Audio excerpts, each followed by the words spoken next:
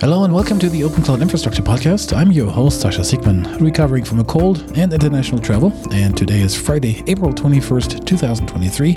And this is episode 8 with these topics. Red Hat turns 30. Kubernetes 1.27 is out. And survey says, let someone else manage Kubernetes.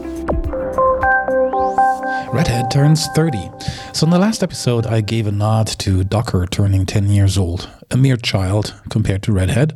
Sure, there are many software companies that are 30 years old and older, but only one that cracked the $1 billion revenue mark as an open source software company, only one that was purchased by IBM for $34 billion, and only one that started essentially as a mail order catalog company, slinging Slackware. Yeah, that's how old this company is. Founded by Bob Young in 1993 as ACC, a catalog company, it took only 2 years for him to merge with Mark Ewing's first Linux distribution he named Red Hat. Where does this silly name come from?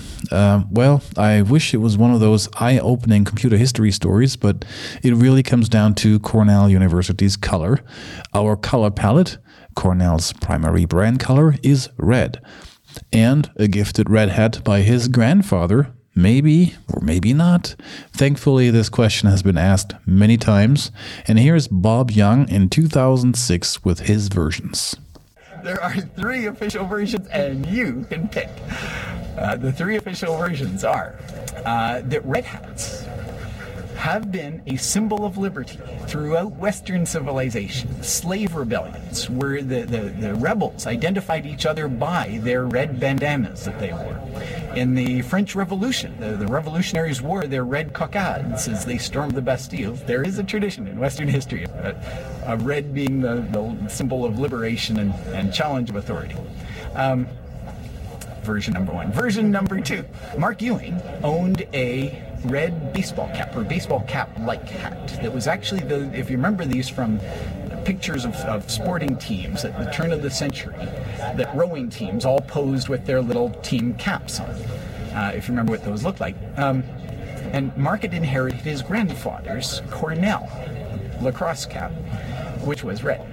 So Mark, when he was at university, used to name his software projects Red Hat 1, Red Hat 2, just to differentiate them from his friends. So of course, when he started a Linux project, he just named it Red Hat Linux for lack of a better term.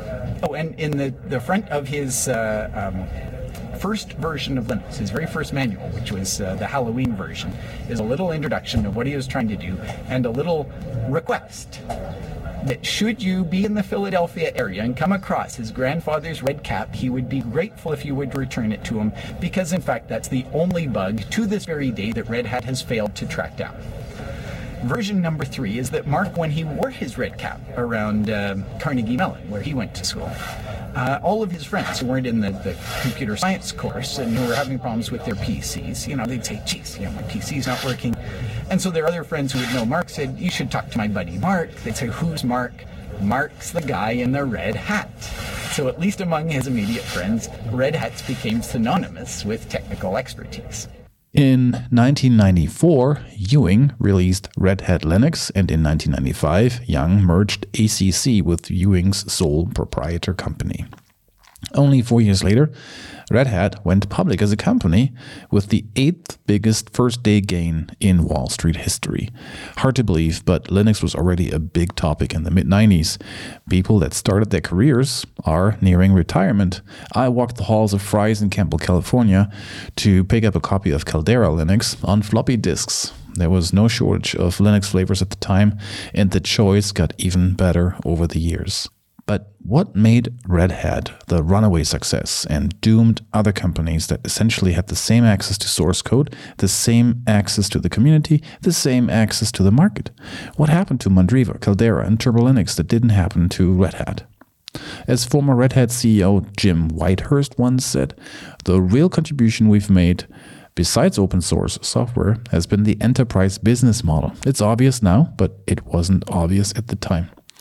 End quote. And that's the subscription model that I might add here too. And now in 2023, subscription is the default model for all SaaS offerings and is taking a hold in all of our lives, be it in the seat heating in your BMW, which is an outrage if you ask me, but then again, it's nicer to cry in a BMW than in a Mercedes. your Netflix subscription or any other subscription you have. And by the way, quote, for just media and entertainment offerings, the average number of paid subscriptions per consumer was 12 in 2020, according to CNBC. Kubernetes 1.27 is out, chill vibes. Apparently a release with no drama, so it's named Chill Vibes. 1,020 companies and 1,603 individuals contributed to what seems to be the second most important open source project after Linux.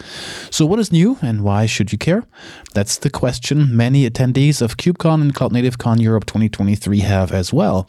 Taking place in Amsterdam 17th to 21st of April 2023, this is the biggest Kubernetes event in Europe for sure.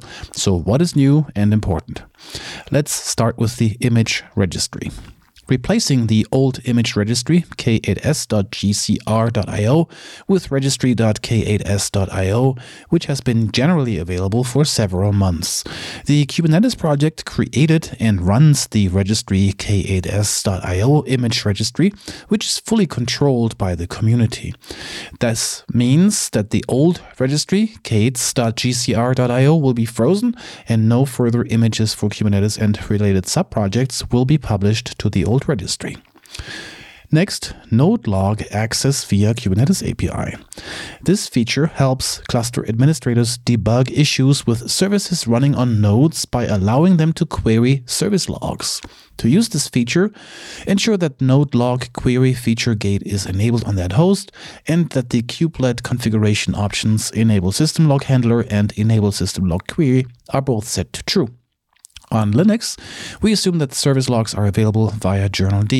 On Windows, we assume that service logs are available in the application log provider. You can also fetch logs from the /var/log and c:\var/log directories on Linux and Windows, respectively. There's much more, actually. You can learn more about the 60 enhancements in the community presentation linked in the show notes or at the Kubernetes website.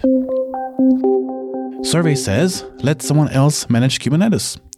Publication The New Stack writes, quote, according to the State of Kubernetes 2023 survey, 84% of companies prefer to let vendors handle assembling and keeping Kubernetes up to date. People building Kubernetes on their own went from 28% in 2020 to 16% in 2023, according to the survey. That was already low 3 years ago, but it's more or less dropped by half in the years since. Looking at it from the other direction, 84% of companies don't see value in owning Kubernetes themselves and prefer to let someone else deal with assembling and keeping Kubernetes up to date. End quote. That's probably a reasonable position because building your own Kubernetes stack from source makes sense for a small number of scenarios, one being actually called on the article, the famous Chick-fil-A example. There are others, the military being one. For example, did you know that F-16 fighter jets run Kubernetes too? But back to the much tastier chicken example, Chick-fil-A runs now tens of thousands of devices integrated and providing telemetry.